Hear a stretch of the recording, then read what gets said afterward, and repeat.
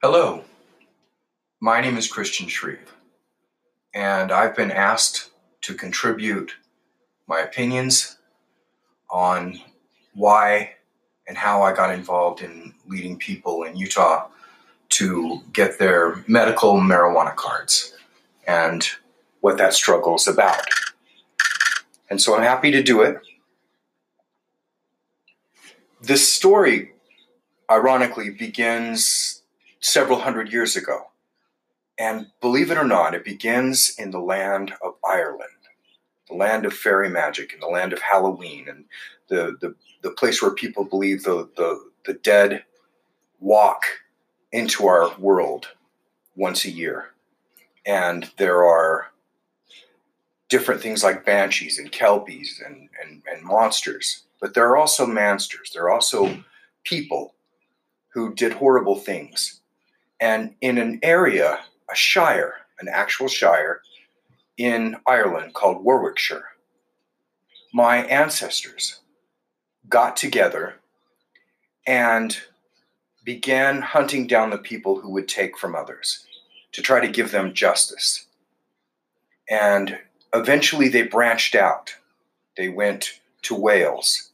They tracked people in England, and even the Highlands of Scotland. And as the centuries progressed, they made their way to America and continued. And they were called in to enforce laws and policies. And the Shire Reeves, who had been bounty hunters for centuries, were given a new name in the Americas. They're called sheriffs.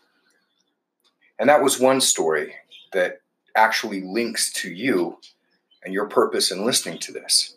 Another was a man named Henry Miller Shreve. Now, Henry Miller had decided that he was going to live where the adventure in the country was happening on the rivers, where people were using riverboats to travel upstream and downstream, and they could move massive amounts of merchandise compared to what they could do on little roads.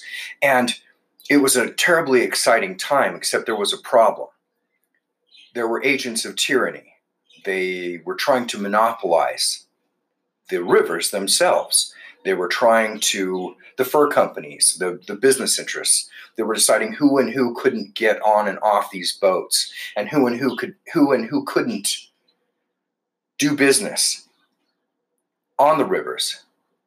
And so Henry Miller decided that this was unjust. So he changed things. He began battling them. He began letting people do business that weren't authorized or part of the big, for what it was then, the big corporations.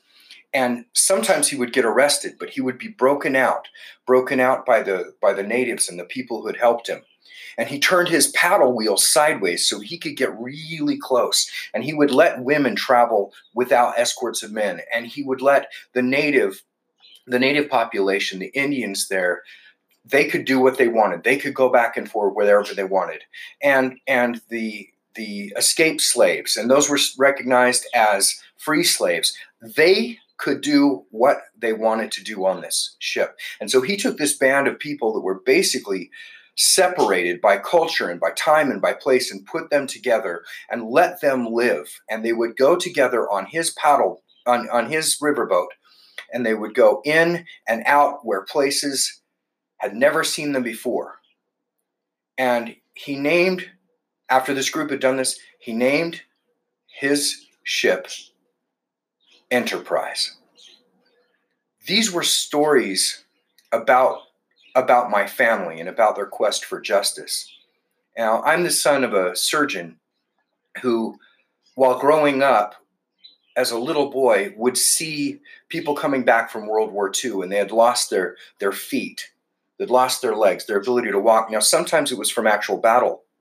Sometimes it was just from not having the resources to take care of injuries, or to have their feet rot away and trench rot and gangrene and just diseases. And he determined when he became a man to give these people a measure of freedom, and he helped develop the orthotics movement and help people so that they could keep their feet. It was part of that wave of doctors that developed tourniquet systems so they could work with nerves within the feet, the area of the body that has more bones than any others. And he wanted to give these people a measure of freedom. And he did. In fact, even today, though he's retired, he has means and measures where he can tape the foot into position and have it reset itself and heal itself and align itself without surgery. Now, the big companies, the big pharmaceutical companies, insurance companies, they want to cut surgery first. But he didn't see that that was the just thing to do, so he didn't handle it that way. He cut when he needed to cut, and he took other measures because he had taken an oath, the Hippocratic Oath, and he stood by that. So I'm his son. But the conversation I think that most influences why you're listening to me now was a conversation that I had with my grandfather. Now, my grandfather was he'd started out as a country attorney, and then he became famous for what he was doing. And he served in the House of Representatives in North Carolina for many years. And he represented both the white and black community during the turbulent Southern time in the 60s. And somehow he managed to unite both sides together in what he was doing, and they supported him.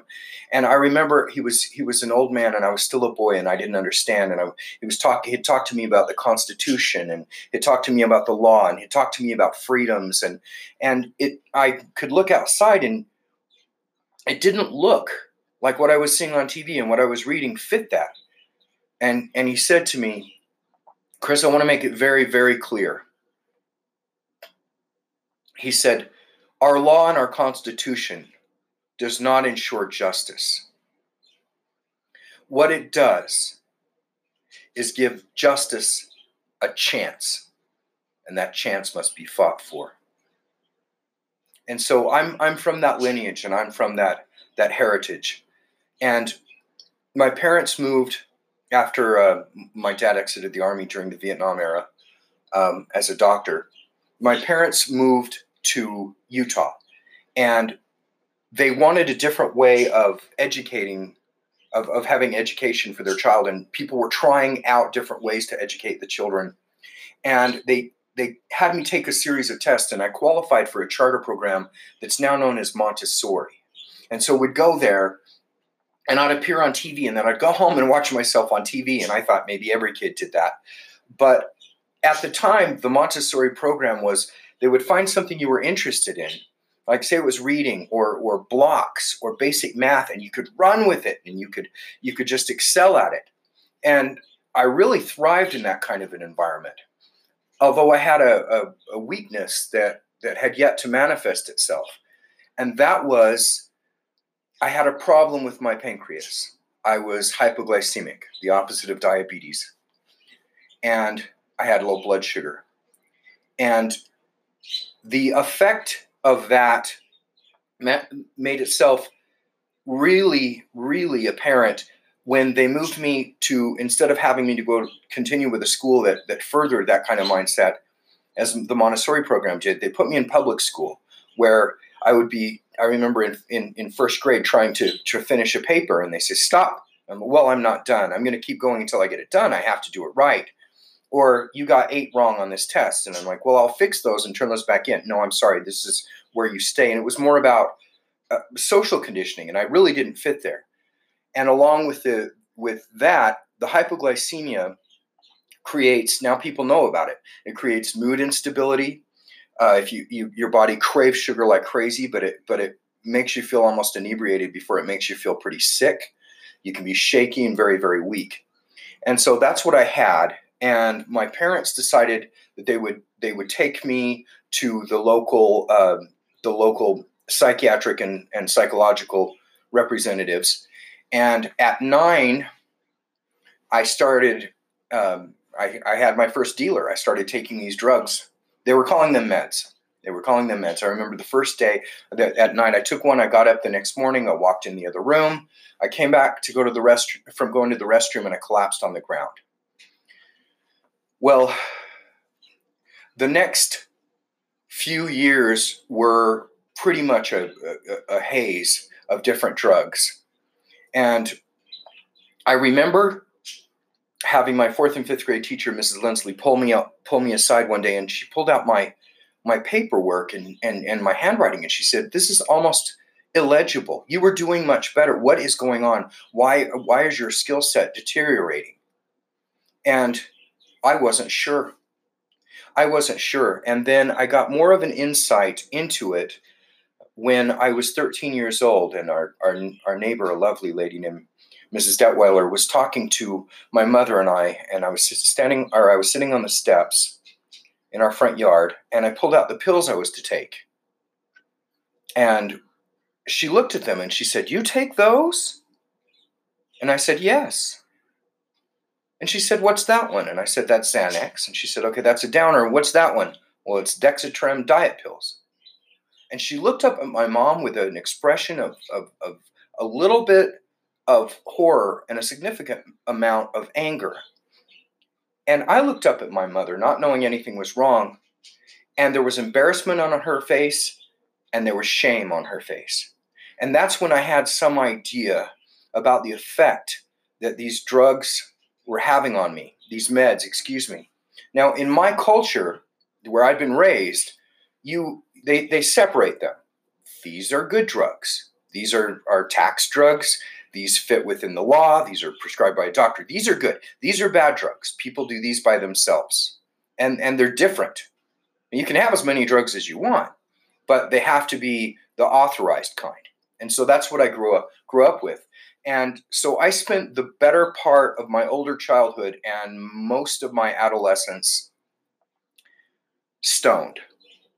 Now, I don't say high. High means feeling good. Stoned. I was altered. Every few years, every about 2 years, there was a hot new trend in the psychiatric and psychological pharmaceutical business. They would come up with a new trend, and whatever it was that they were coming up with, I had it. And they were throwing pills at me like they were flipping them out of a Pez dispenser. And so as I was standing there trying to learn school, trying to fit in, I was simultaneously at the same time detoxing from certain drugs where I probably should have been in a detox unit trying to sweat them out. But I'm trying to learn as I'm detoxing, and then I'm hypoglycemic and I'm dealing with that, and I don't know what that is and nobody's testing me for it. And then I'm on a new drug. So at the same time I'm detoxing, I'm on a new drug and I'm having hypoglycemic, and I'm just a mess. Then fast forward to when I'm 16 and I'm performing again. I've been a professional performer before, but I'm 16 and I'm performing. We in Utah have something called the Delta Center now, but it used to be called the Salt Palace. And there was a drug conference there for high school youth. And I was hanging out there, and I was one of the performers, and I was dealing. I had acquaintances with people who through their lives had been the children of alcoholics or drug addicts, and a number of these people actually themselves had been or were currently addicts. They knew all about it. And I thought I was above them because I wasn't a drug addict. I wasn't going to take drugs. I had meds. They took drugs. I was over here, they were over there, and they tolerated me. And I didn't realize how generous they were, but I get it now. And between my performances, a group of kids came in, and they were from the DARE program. And the DARE program was something that was put together by the First Lady at the time, Nancy Reagan. And here were these kids, and they looked so happy and so bright and chipper, and they looked innocent, and they were singing songs about being drug-free. And I remember looking at, as they're performing this, I'm looking over at the kids who actually had experience with these substances, and they didn't look impressed at all. And I went over and talked to some of these kids after their performance, and I said, "Well, that was a lovely song and dance. Do you have any experience with drugs?" "Oh, we would never do that. We would never do that. That's not us. We're here to pull these troubled, misguided youth from the fire."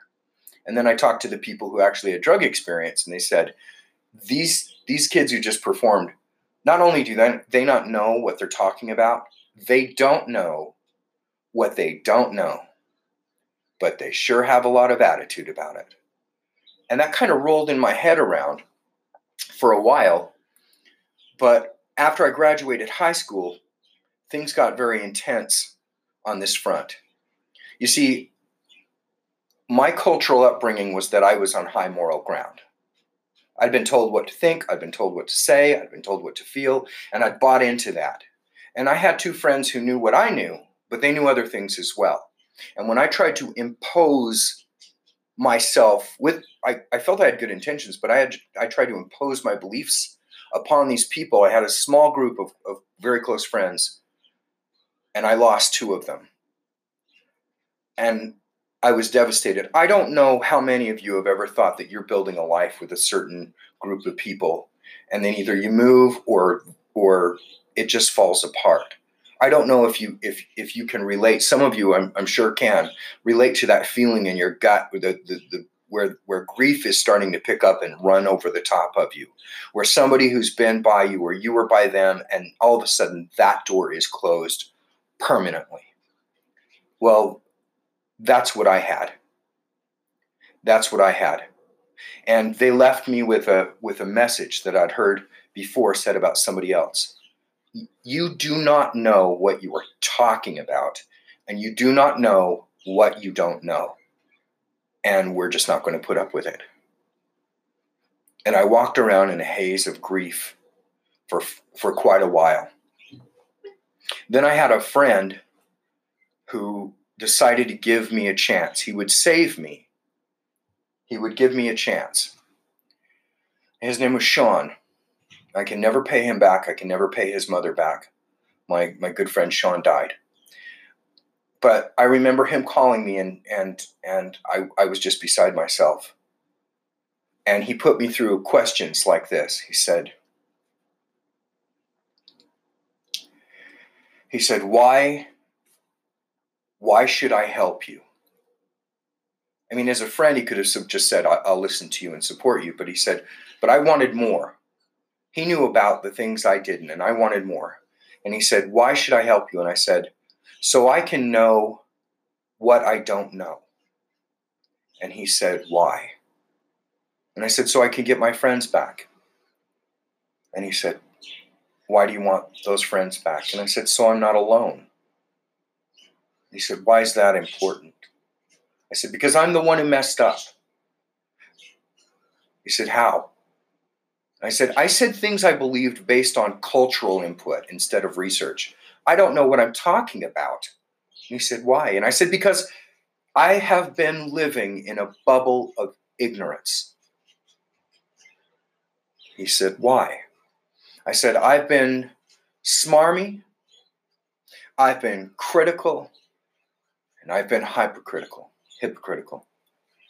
And he said, why? And I said, because I don't know what I don't know.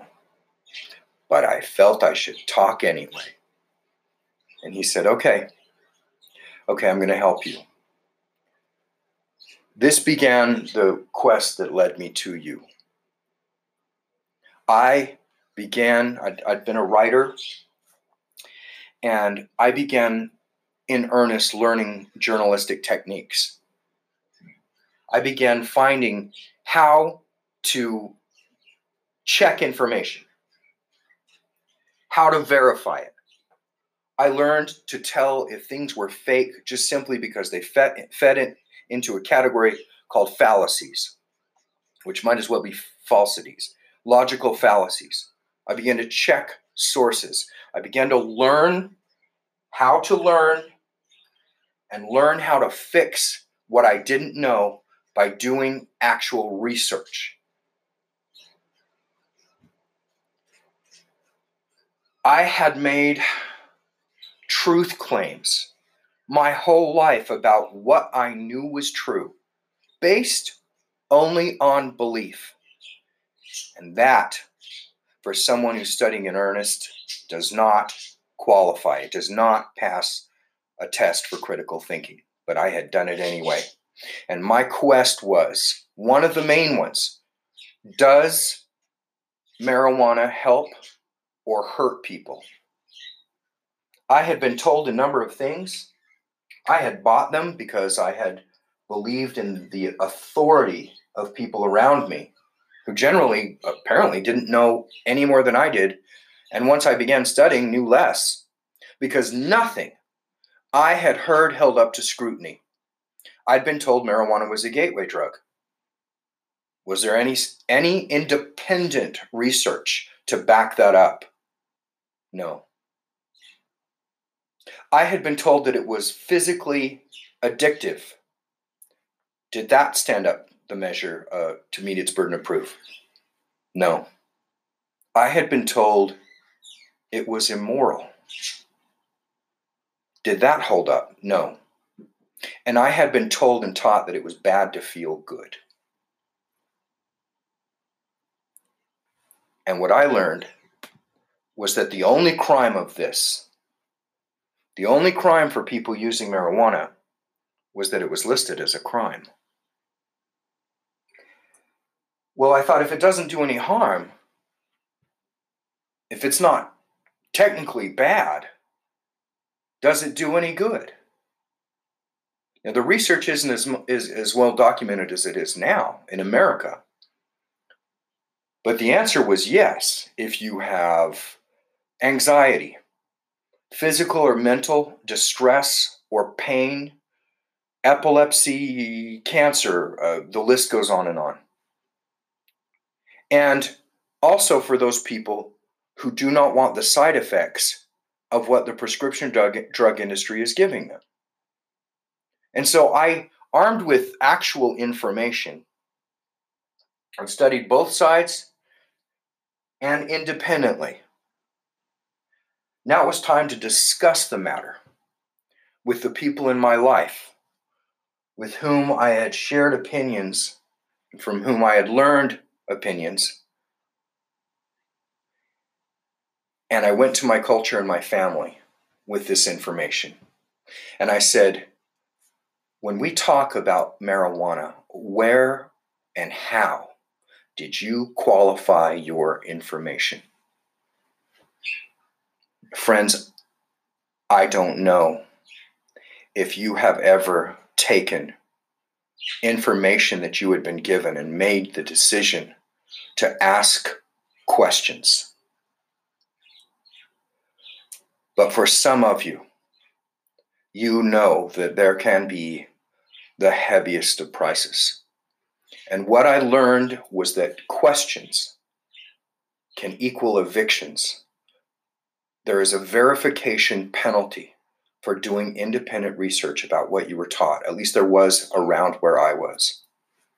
And in fact, I have someone very close to me, and she began taking what she had been taught about her life and her culture, and she did independent research. The type that somebody would do if they were publishing an article in the New York Times and had to have the facts checked and straight. And when she announced her findings, her children were stolen from her, taken across the country, and stashed, and her own family held her kids in hiding from her because she had done enough research to change her mind.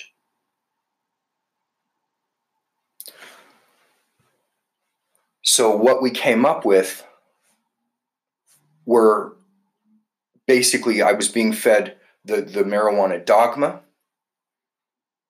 but I was being told that you have to be aware that you are under threat.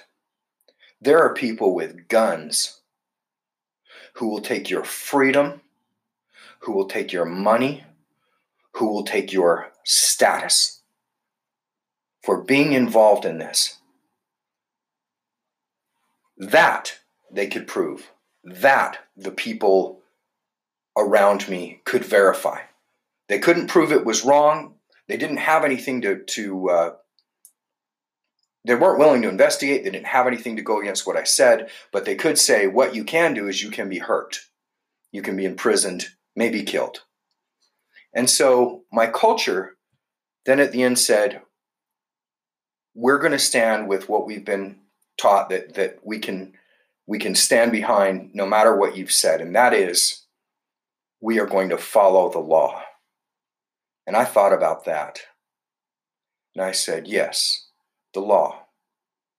I'm going to research that law. And I checked into it. And what has followed has been decades of trying to raise awareness and try not to go to prison, to try to help people. I recognized that there were people who wanted medical marijuana as medicine, to feel good emotionally, to feel good physically, just to feel better. And I learned that they had to sometimes, to get these, they had to go where there were dangerous people who dealt with dangerous drugs. And because of this system of enforcement, sometimes they had to put themselves in bad positions with real dangerous folks to get what they ethically were entitled to have. And so as I researched the laws, I followed the money back. And I followed the place back to where at one point I lived, which is Draper, Utah. Draper, Utah. Sounds like a fairly innocuous name, but it isn't. You talk about drugs. You talk about dangerous drugs, antidepressants. You talk about benzos. You talk about opioids. Draper, Utah was listed as the antidepressant capital of the world, where they were just handing the things out. They all but just dumped them right in the people's water supply. In fact, Draper was known to be, to those drugs, what Colombia was to cocaine. You can do your own research. I'd encourage it. And then you do more investigation, or at least I did. Try this, folks. Have a conversation with an industry insider who explains the bottom line for you. You know, the bottom line, which says we cannot have legal marijuana because it's going to affect the bottom lines of the oncology department. If people are keeping on weight, if they're being healthier longer, are they going to want those poisons, those chemotherapies and things in their body? There's less money there. How about the pharmaceutical cartels? They're not going to want to give up their revenue. This would be a big hit. Legal marijuana would be a big hit to them. And the industrial prison complex. We need to keep people in there. I mean, there's no crime there's no victim to their crimes, but you know, we make money off the taxpayer dole just to keep these people in here. That's a hard conversation to have. And so I want to ask you, have you ever watched someone wither away? Have you watched them get weaker and weaker and weaker, and watched their will interfered with by their health, and watched them in pain? And if you haven't, maybe you've had a family member who knows somebody who has, who can tell you the worst stories. And I spent decades looking at these people, knowing that there are some of them who could instantly have a better quality of life and maybe a prolonged quality of life. People with asthma, epilepsy, PTSD, ADHD, but who's standing in their way? Who's standing in their way? When they say faceless corporations, that's not what I think of. I think of the people who stand behind them. The people who do not care about you and your families. The people who think you're garbage. People who think you're crud, who do not care at all about the suffering that you and your family have gone through, and the people that you know, and the people in your neighborhood, and the people in your area. They do not know. And so there has been long suffering because these people will hurt you and your family so that they can keep an extra digit on their paychecks. And we are long suffering. But there have been victories. I'm going to share them with you. I'm going to share with you how we intend to have a few of our own.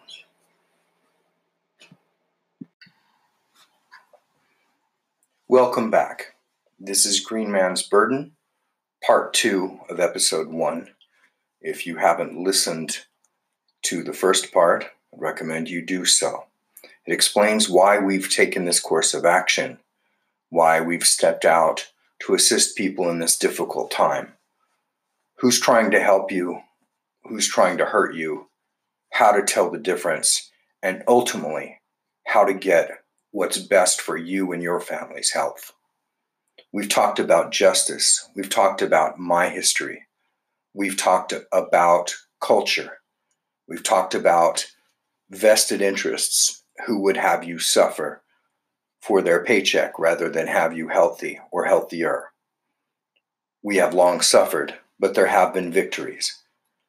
Someone close to me has lived a life of service where for a number of years his whole profession was assisting the handicapped, some profoundly physical and emotionally handicapped. And he developed a condition within his bowels that was not only potentially life-threatening, it was extraordinarily painful. And those of you who have had some experience with almost unimaginable pain know that beyond the toll it takes just on your nerves, there's the inability to rest, the inability to function. And after a while, it can begin to affect your mind. This is the kind of pain I'm talking about. If you've ever experienced that knots you up, that folds you over, this is what this young man was dealing with.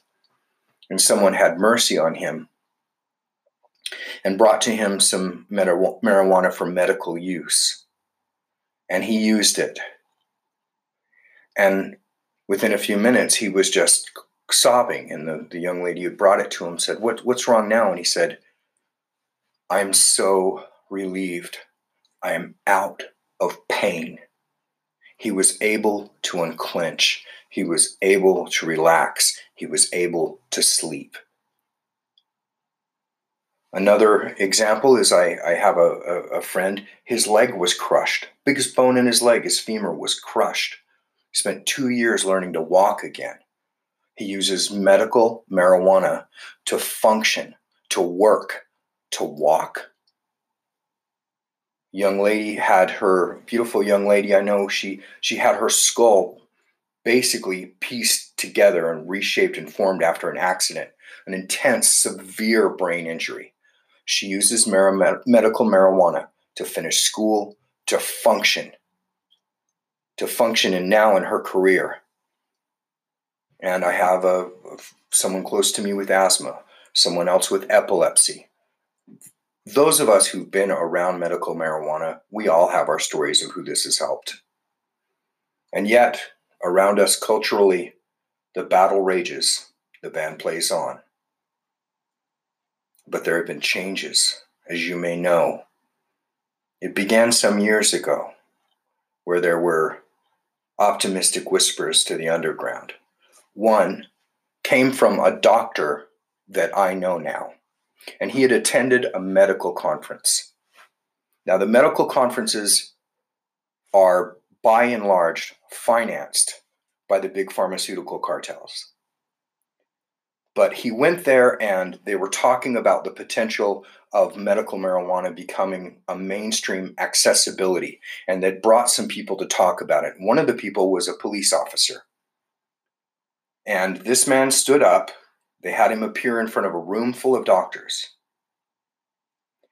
And he gave the party line.